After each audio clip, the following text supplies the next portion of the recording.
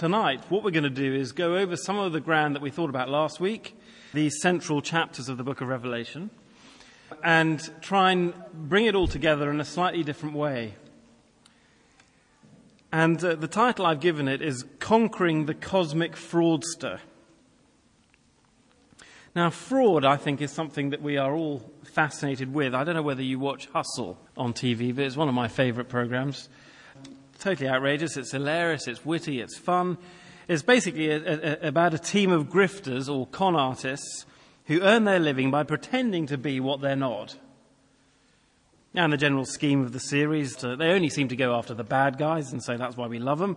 So they're portrayed as sort of Robin Hood characters, and that makes it all right. And there's been quite a sort of type of genre of films as well. There's Ocean's 11 movies, or the more tragic Spielberg film, Catch Me If You Can, with Leonardo DiCaprio and Tom Hanks, which I think is actually a very moving film in many ways. But the running thread of these films is that they all get us, as the audience, rooting for the con men. We're on their side and we want them to succeed. We want them to pull off the con, and thus have our morality senses been twisted. Now, that's all well and good in fiction, but in real life, fraud is neither acceptable nor moral.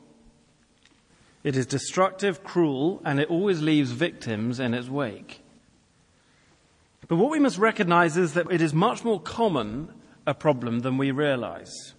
And I'm not talking about ripping off the tax man or getting your own back on some dodgy financial trader or something like that. No, I'm talking about the spiritual fraud that is being perpetrated every day of every year in every land and every generation. It is that common and that real. For it is the spiritual fraud that lies at the very heart of the spiritual battle of this book, the book of Revelation. And so it needs exposing. We need to expose the fraud. Joseph Goebbels, who was Hitler's propaganda minister, once said this: if you tell a lie big enough and keep repeating it, people will eventually come to believe it. If you tell a lie big enough and keep repeating it, people will eventually come to believe it. What many people don't actually realize is that he was referring to Winston Churchill's government. He went on to write, the English follow the principle that when one lies, one should lie big and stick to it. They keep up their lies even at the risk of looking ridiculous. Which is a rather extraordinary thing to say, coming from Goebbels. And it's astonishing because it's probably never truer than of the Nazi government. The bigger the lie, the less likely it will be rejected. This is what Hitler wrote in Mein Kampf. The struggle is that in the big lie there is always a certain force of credibility, because the broad masses of a nation are always more easily corrupted in the deeper strata of their emotional nature than consciously or voluntarily. In other words, the bigger the lie, the more credible and the more gullible people will be. But what makes it credible in the first place? Well, the spiritual fraud in the book of Revelation that we're going to expose tonight is as big as it gets. It's not possible to have a bigger lie. It dares to take God on, not by an outright attack, because that would be too obvious and too easy to spot. No, the fraud here is basically, it is the most audacious fraud imaginable. Basically, what is being perpetrated here is nothing short of divine identity theft. In the book of Revelation, that is what the enemy is doing. Now, we know from the New Testament that Satan is the great deceiver, the cosmic liar, and this is how Jesus described those who were in his thrall. Jesus speaking to the Pharisees in John 8, and these were people who could not accept that his mission came from God. And so Jesus says to the Pharisees, you belong to your father the devil, and you want to carry out your father's desire. He was a murderer from the beginning, not holding to the truth, for there is no truth in him. When he lies, he speaks his native language, for he is a liar and the father of lies. We must never forget that. Now that is in marked contrast, of course, to what God is like. Marked contrast. So here's a famous verse from Paul's letter to Titus. Titus 1 verse 2. Of faith and knowledge resting on the hope of eternal life, which God, who does not lie, promised from the beginning of time. We've talked about the promises of God being fulfilled already. And it's a fundamental and crucial theme of the Bible. And it's fundamental to everything we're going to hold on to, if we believe it, in the book of Revelation, that we can trust God, that he doesn't lie. But basically, before we even get into the book of Revelation, we see that the liar is contrasted with the faithful one. Now, you'll see on this chart, and what I would love you to do is just spend 10, 15 minutes or so just working through the chart. Particularly, I think, because of time, work through the middle bit where it contrasts Christ with the beast. Do you see that bit on the table? What I'd love you to do is to just work through those verses and see how the deceiver, Satan, tries to pull off his fraud. What does he do to try and imitate the Christ? Okay? So just with people sitting next to you, just get into groups and compare Christ with the beast. All right? Right. Do it.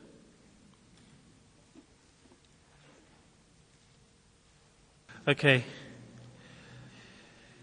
Obviously that is a very brief exercise, and there's plenty more to look at. But I wonder if anything struck you in particular, any things that you hadn't sort of quite picked up on before, or things that were of interest? Anything you hadn't noticed before? How would you sum up what the beast is trying to do? Yes, and how does he mimic? How does he do it? Okay, all right, so definitely there's no love there, that's right. But he imitates God in all kinds of different ways. What are his sort of tactics? Yeah, I mean, it's basically, it's never quite the whole thing, is it? It goes so far so that there's a resemblance each time, but you don't find that actually you can ever really pull it off. Now, if you work through the whole thing, I think you would see, throughout, but certainly in the first section of the table, you find that God the Trinity is clearly taught throughout Scripture, but also implied at various points in the book of Revelation. And you find this extraordinary satanic Trinity, the dragon and the two beasts, the second beast and or the false prophet, seems to sort of take up some of the functions and roles of the Holy Spirit. And so you can see a number of ways in which it's sort of pastiche. I think it's one of the things about Satan is that he doesn't have an original thought in his head. He can't start from scratch. He has to parody and distort something else. And so you find God the Father creates humanity, and you can see that in Genesis, obviously. He's the originator of the plan. Well, in the Satanic Trinity, you find that the dragon creates the beast.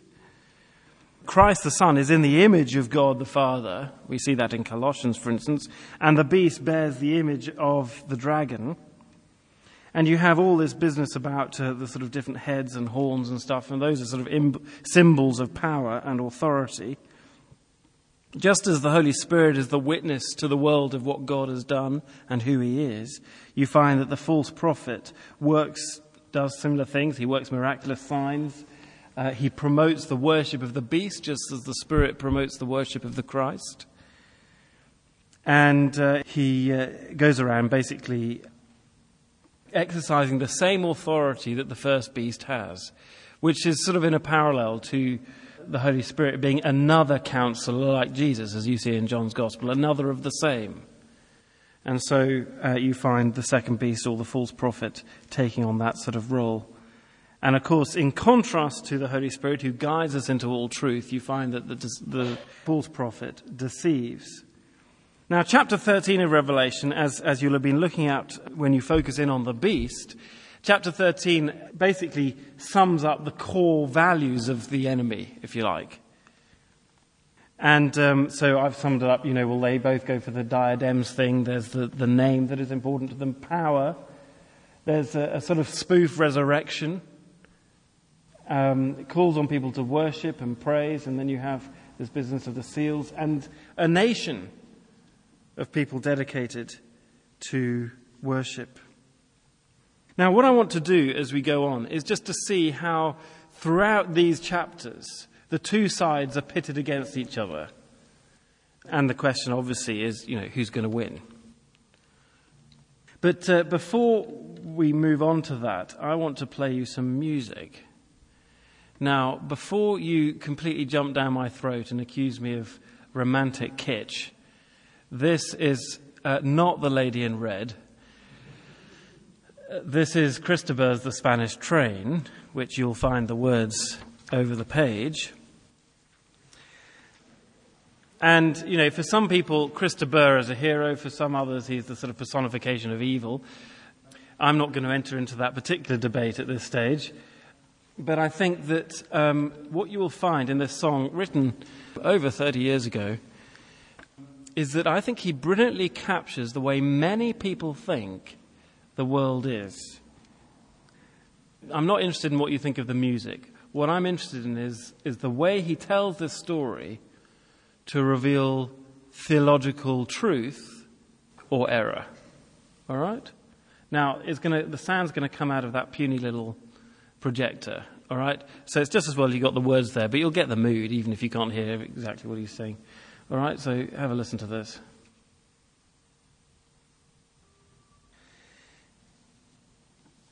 Now, I wonder what you thought of that.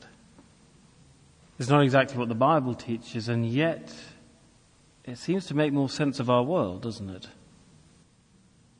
Yeah, it's just crude imagery, God and the devil playing games over the lives of people in railway accidents and tsunamis and terrorist escapades and all these sort of things. But actually, it somehow makes more sense than a world where God is sovereign. Also, you would think.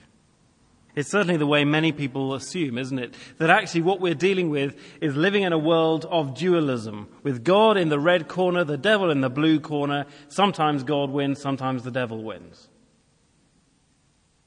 I mean, how else could an all-powerful, all-good and just God allow the things to happen that happen? Now, but you see, the question is, what I'm getting at is that this is the way it looks more naturally. I'm not saying I agree with it. All right? Panic not. But what I'm saying is I have a lot of sympathy with it because actually it does seem to make more sense of the fact that we live in a suffering world with a God who is supposed to be in control. And yet why does these terrible things happen? Now, what we want to do is look at the sort of central chapters 13 and 14, in the middle of this section. I hope you've had a chance to read through this section this week. If you haven't, I would strongly recommend you do it. But I want to focus on 13 and 14 because, in a sense, these take a step back from the cycles that we were thinking about last week in terms of, the trumpets and the bowls and all that stuff. And what do we find in chapter 13? Well, we find basically the work of the dragon's agents on earth, which are all part, obviously, of his grand scheme. And we'll look at the two beasts. So what does the great fraudster, the father of lies, get up to? Well, here he is, the dragon or the great serpent, and astonishingly, it is not far off from the tactics of Nazi Germany. Or rather, perhaps we should put that the other way around, because the strut and bluster of a state machine is just what the enemy loves to use to control people. The Nazis, you could say, are just one of a long and ugly line of state oppressors used by the deceiver. But the fact that the many regimes have been seen as the fulfillment of the beast down the generations is in itself revealing. Because I think it points to the truth of the notion that this is all about every generation. Every generation has been able to identify the beast in its own era. You can see that throughout Christian history. And I'm pretty sure that is not an accident. But we'll find out why. And so every era has thought that it could identify the Antichrist or the beast. So right in the earliest days, the Roman Emperor Domitian, some said the Pope during the Reformation era, more recently Stalin, Hitler, Pol Pot, Idi Amin, and so on and so forth. So what does he get up to? Well, we first see the beast from the sea in the first 10 verses of chapter 13, and I've called this under the heading of political persecution. Now, I vividly remember a sermon by John Stott a number of years ago. I think it was actually the very first time I came to All Souls. I was just an undergraduate and down in London for the weekend. And I think Uncle John was speaking on the Christian's attitude to the state from Romans 13, where Paul is quite clear that in order to be good citizens, we should be prepared to obey the law and play our full part in society. And we should be willing to submit to the authority of those in positions of leadership because God has put them there. That's Paul's argument in Romans 13. But Uncle John went on to say, and I've never forgotten, that this submission is never equivalent to an absolute subservience to the state as if the state was everything. It is not, because the authority of the state is itself subverted by the one who rules it, and to whom it will have to give an account. You see, God actually has authority over the state. And therefore, any Christian understanding of the role of the state and governments must hold Romans 13 and Revelation 13 together in tension. For there are times when the state completely fails to live up to its divine mandate to bring justice and peace. Instead, it oppresses and seeks to control. Take this very small illustration, which is rather closer to home than the sort of Stalins and Pol Pots of history. Many of you will have seen Chariots of Fire. And it's basically about these two British athletes running the Olympic Games after the First World War. And Eric Liddell is a Scottish runner, and he's a Christian, and he's summoned before a committee of Olympic grandees that includes the then Prince of Wales, who went on to be Edward VIII, and the Duke of Sutherland and others. And basically, he's refusing to run on a Sunday. Do you remember the scene? And he's brought into this very grand, overwhelming hall with this little committee sitting in a semicircle, and he's got to defend his position. And basically, the Duke of Sutherland complains about Liddell's refusal to run on a Sunday. And then one of the other grandees, Lord Birkenhead, said, "Liddell, he is your future king. Are you refusing to shake his hand? Does your arrogance extend that far?" Eric Liddell says, "My arrogance, sir, extends as far as my conscience demands." Lord Birkenhead, "Fine, then let's hope that is wide enough to give you room for manoeuvre." So then he goes into the committee, and Lord Cadogan says, "Don't be impertinent, Liddell." Eric Liddell, "The impertinence lies, sir, with those who seek to influence a man to deny his beliefs." Lord Cadogan, "In my day, it was king first, God after." The Duke of Sutherland, "Yes, and the war to end all wars bitterly proved your point." Eric Liddell said this, "God made countries, God made kings, and the rules by which they govern. And those rules say that the Sabbath is his, and I, for one, intend to keep it that way." Then the Prince of Wales says, "There are times when we are asked to make sacrifices in the name of that loyalty, and without them our allegiance is worthless. As I see it for you, this is such a time." Eric Liddell, "Sir, God knows I love my country, but I cannot make that sacrifice." Now, I'm not going to get into the debate about whether or not you should run on a Sunday. That's a complex and a different issue. But you've got to admire the fact that Liddell understood the tension perfectly between Romans 13 and Revelation 13.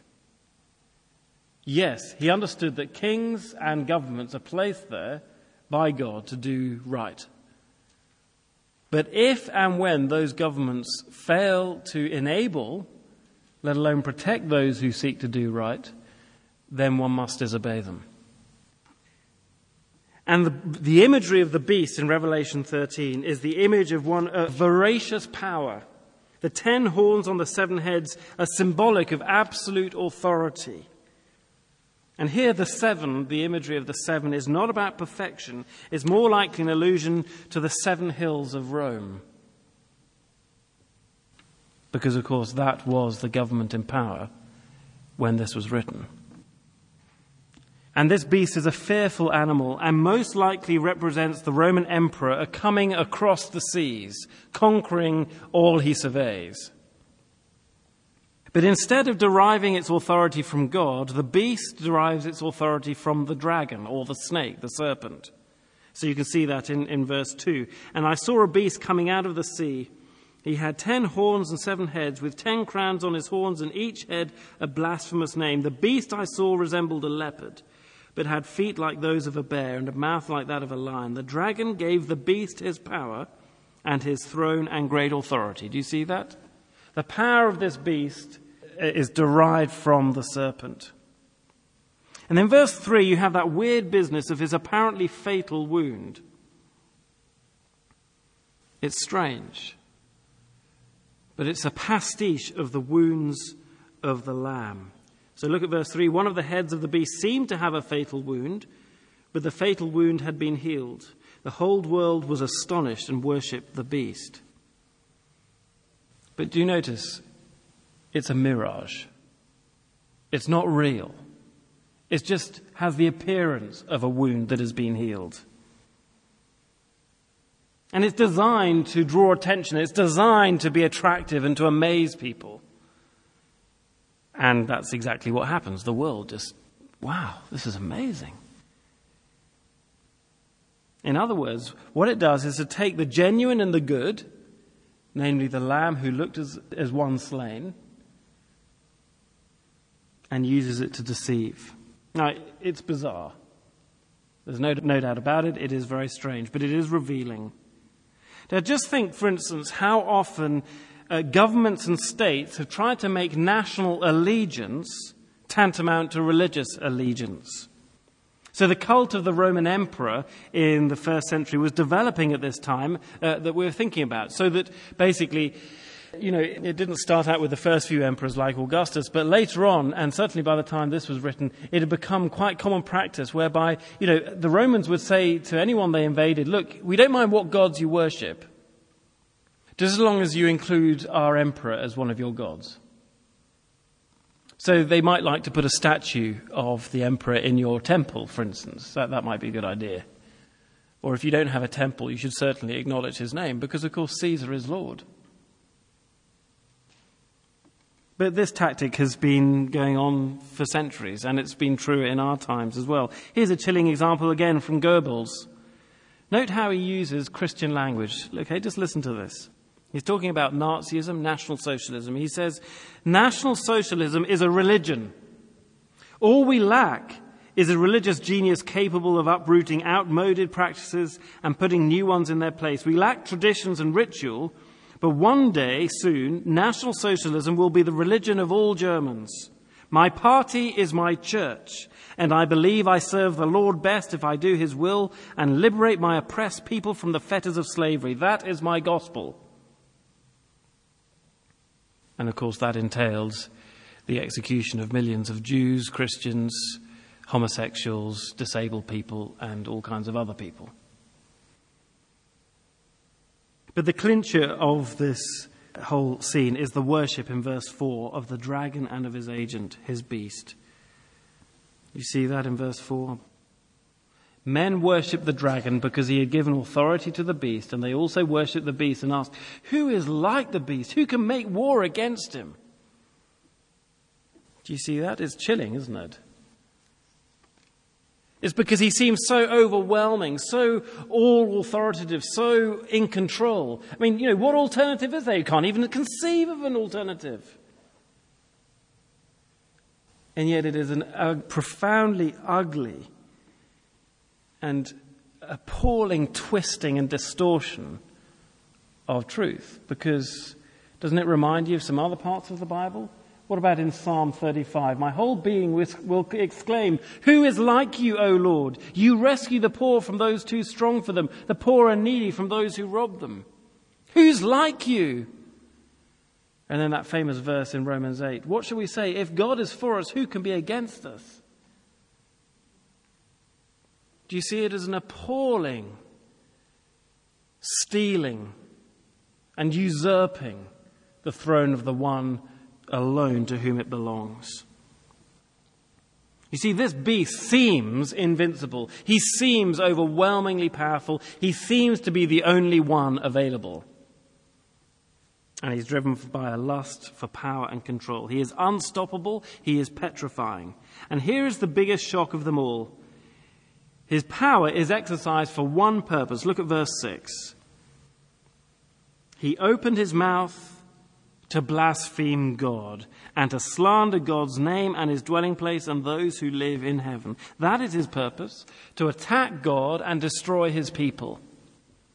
In other words, to destroy anyone who's not on his side. And the division, therefore, is absolute. Look at verse 8. All inhabitants of the earth will worship the beast, all whose names have not been written in the book of life belonging to the Lamb that was slain from the creation of the world. So there you have it. It's an either or, a black and white, a down the line. You either worship the beast or you worship the Lamb. It's a life and death issue. And John notes in verse 10 with almost serene understatement, doesn't he? This calls for patient endurance and faithfulness on the part of the saints. But how does it go on? Chapter 13, we find another beast, the beast from the earth. And I've called this a matter of controlling ideology. As if things were bad enough, things get worse now. It seems that the beast has his own sort of number two, the beast of the earth. And it's likely that if the sea beast first represented the Roman emperor, then this one is like a sort of viceroy or governor. As verse 12 makes clear, he works for the beast and performs various signs to con the people with.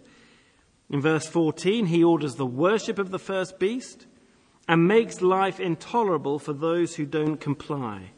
And this is done simply by the mark of the beast. And economic suffering is the first consequence. So if you look in verse 17, if you did not have that mark, you could not buy or sell. Now that, interestingly, is precisely what happened to Christians being persecuted in Asia Minor, or what we call Turkey now, which is where the 7 churches in chapters 2 and 3 are located. In Asia Minor, they suffered terribly because they were not able in clear conscience to engage in emperor worship.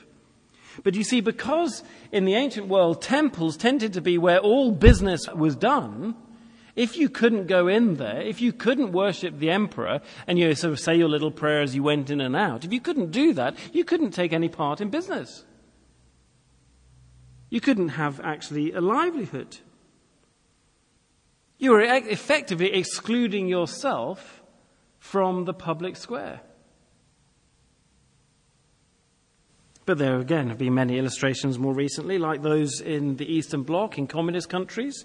And it still happens to some extent in China and certainly in other places. Basically, under communism, it was not possible to get jobs or even a place at university unless you signed a statement effectively saying that you believed in atheism and communism. Now, it's one thing to do that yourselves, but can you imagine how hard it must be when you know that you're denying your children an education for making such a stand? Oh, my child is very bright, but sorry, can't go to university because. We mustn't be naive about this. This is a historical reality, and the days are coming in our country when, who knows, in the name of political correctness, it becomes increasingly difficult to have influence or even hold senior positions. A friend of mine in politics said that actually he felt that it was becoming impossible for an evangelical to ever get elected to Parliament and hold Christian principles on a number of issues. Because as soon as you try to speak about them, you find that you become untouchable and unelectable. No one will have you. Or what about recent days, the business of adoption? If you want to adopt children, then you have to subscribe to all kinds of different worldviews and so on, but they won't allow you to be Christian necessarily. Some will, but there are stories like this coming out more and more that actually Christians are not being allowed to adopt because of views on sexuality, on discipline and smacking and all that sort of thing. Now, again, I'm not going to go into all the sort of ins and outs of those issues, but people are being barred because of their faith conscience.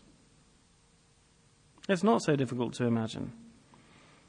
And I guess maybe we will find ourselves more and more excluded by state ideologies because of our beliefs.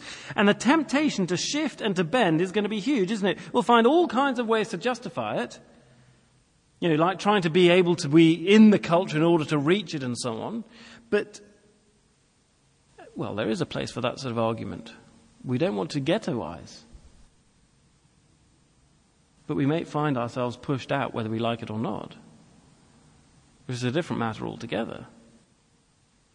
We need wisdom, as verse 18 makes quite clear. Now, what is the standard operating procedure? It's fraud.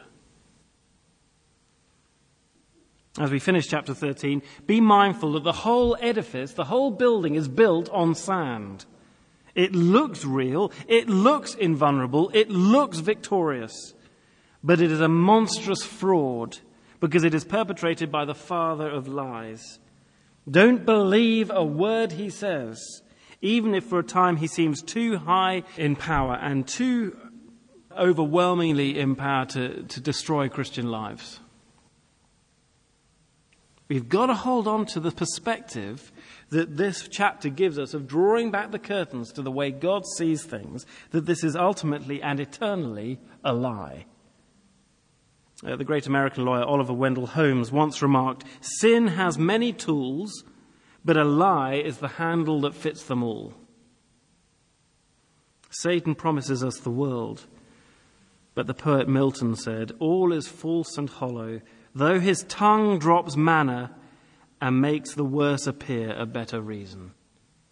All is false and hollow. But then the Lord has his alternative. John looks in chapter 14 and he sees not the beast but the lamb in Zion.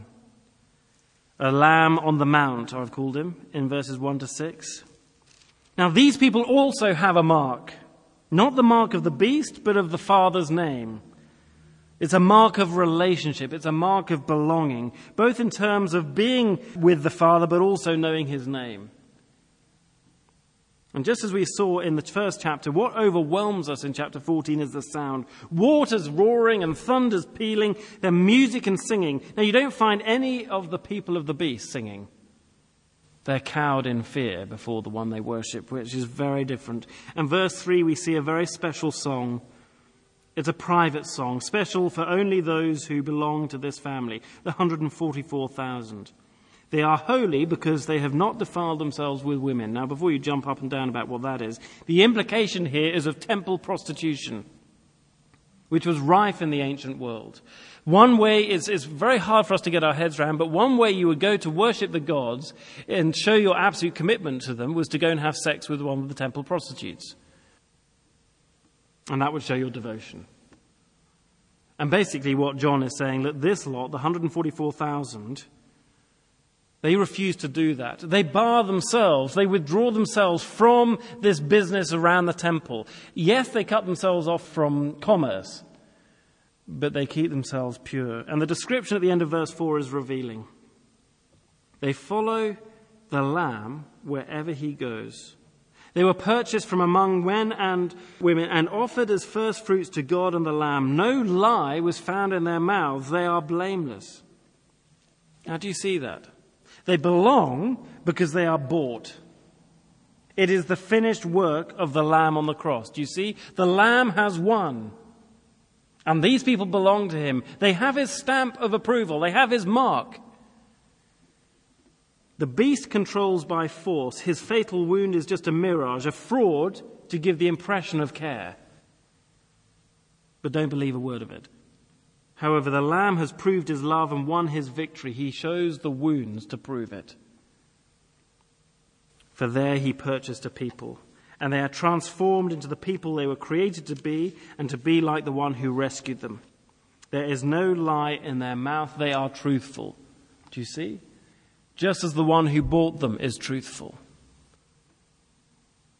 Incidentally, do you see, therefore, that everybody has a mark?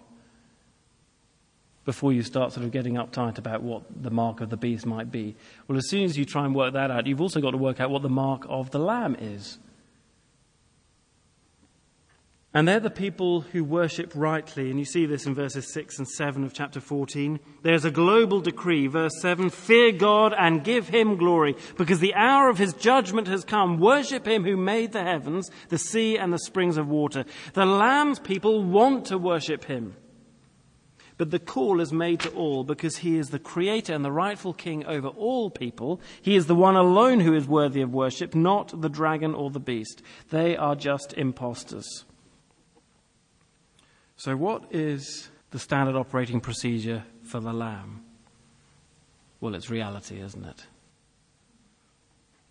Truth is central. God's truth, God's reality. Don't believe the spin or the propaganda of the enemy. Don't believe the crowds or the tabloids. They are not arbiters of reality. Don't believe the adverts or the Hollywood happy endings. That's not the way things are. You know the story of the Truman Show? Basically, this kid who is the first child to be adopted by a corporation ends up basically living his life on TV cameras. Totally manufactured life. And in response to the question of why it's taken Truman 29 years to begin to work out or to begin to question the nature of his life and the world around him, the person who created the Truman Show in the film is a character called Christov, which is no accident. There's full of religious imagery and implications in the movie. But Christov articulates what is a sort of quiet desperation of our society. And according to the film, he says this: we accept the reality of the world with which we're presented. So what we see is what we assume is real. And we don't question it. As long as our basic biological needs are met, and as long as we're told what to dream and what to expect, then we are putty in anybody's hands.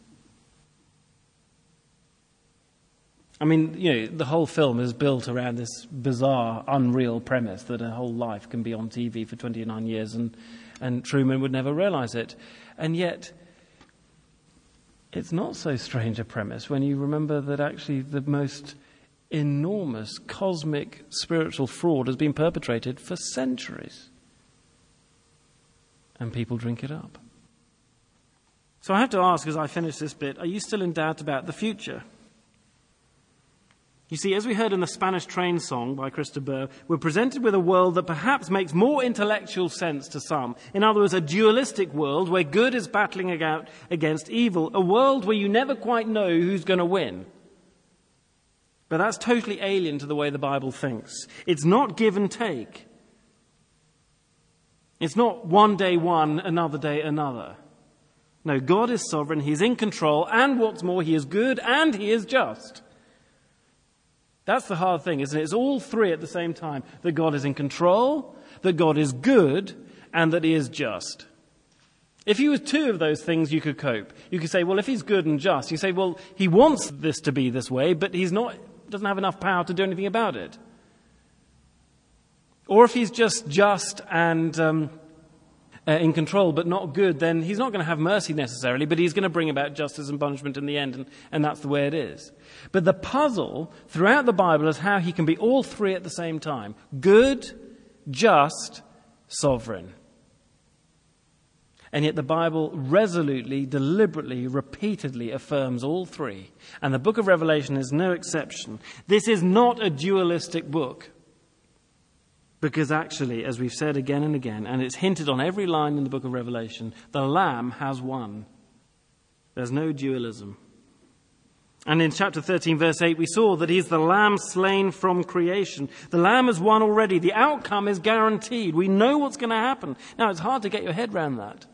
It's hard to get your head around what that means, that it was God's plan for Jesus to die on the cross before humanity was even created. I can't understand that fully. But it is God's way of bringing glory to himself and ultimately to defeat death, sin, and the devil. The dragon's fortunes are just built on sand, and his minions are doomed to failure because it's all built on lies, and that is the most important thing to grasp tonight. Over all the other things we talk about, I cannot repeat it enough. Do not repeat him. He's been a liar since the garden. Because back in the garden, God said, if you eat of this fruit, you will die. The serpent said, you won't die. So who are you going to believe? Christ alone is worthy. And so as the contest gets worked out in chapters 12 and 17, you find a contrast between two women, the bride and the prostitute. The bride of Christ or the beast prostitute. In other words, church or anti-church. One has the mark of the father, the other has the mark of the beast. They belong to different animals, the lamb and the dragon. You see, there's a constant contrast. Chapter 12, the enemy has sought to do his best to destroy the church, the bride, but to no avail. Chapter 12 is pretty scary. He provided a fraudulent alternative, the prostitute who is drunk on the blood of the saints. But who's going to win? Well, I'll leave you to look at chapter 12, verses 10 to 12. It's wonderful confidence here. The battle has been won already. Don't believe the prostitute's lies as she tries to destroy the bride. And then chapters 17 and 18, we find the glorious victory cry, fallen is Babylon. And we don't have time now, but the imagery of the prostitute is clearly that of the city of Rome in chapter 17, with its 7 hills that was in opposition to the Lamb in the first century. But actually, I would argue that it stands for every state that opposes God and his people. And I think that's why it's called Babylon, not Rome, because it is the archetype of all the cities, of any city that is standing in opposition to God. Babylon and Babel, it's the same place. Genesis 11. It should be the Tower of Babylon. And here Babylon reemerges because it is the symbol of opposition to God. But chapter 18, verse 2, the outcome is certain. As we sit here today, the outcome is certain. Fallen is Babel, is Babylon. And the response of all the merchants and the traders in the second half of chapter 18 is absolutely fascinating. Have a look at that sometime. Basically, these merchants are distraught because they'll lose their money. The whole economic edifice of the Roman Empire is at stake here. I have to say that with this sort of major economic downturn that's going on at the moment and the credit crunch and all these sort of things, I just wonder whether sometimes actually it is exposing our idolatry of capitalism.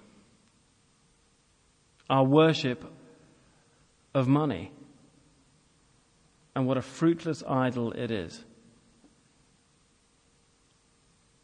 And certainly, I think, when you look at the end of chapter 18, I recognize our culture very clearly in that. But the main point for those who love God is obvious. The end will come because the Lamb has won. So I don't know what's going to happen in the future. All empires grow and fall. I guess this is the American age. The day will come when the American empire will fall. The day will come when maybe it'll be the Indian and Chinese empires. They will grow and they will fall. No one thought the Roman Empire would ever fall. It seemed invincible. But that's why St. Augustine wrote the book, The City of God, when Rome was sacked. Because it seemed impossible. But he was forced, as many other people in his generation, to recognize that actually these edifices are built on sand, ultimately, if they're not built on God. And then chapter 19, they sing the great Alleluia. Glory to God, the King of kings, the Lord of hosts. I mean, it's wonderful that Handel set this in the Messiah, isn't it? Or Messiah, as it should be called. Handel did a great job. But it's fascinating, isn't it? I think half the people, perhaps most people who sing it, don't realize what the Alleluia is about. It's about judgment. Alleluia, because God is judged and Babylon is fallen. Alleluia! That's fantastic news. And then chapter 19, 6 and 7. Alleluia, because of salvation. Praise for the rescuing King who comes to marry his bride, the church. How awesome is that? The prostitute is destroyed, the beast is overcome, and now the bride marries the Lamb. Verse 9, blessed are those who are invited to the wedding supper of the Lamb. These are the true words of God. And that is where we will leave it for now.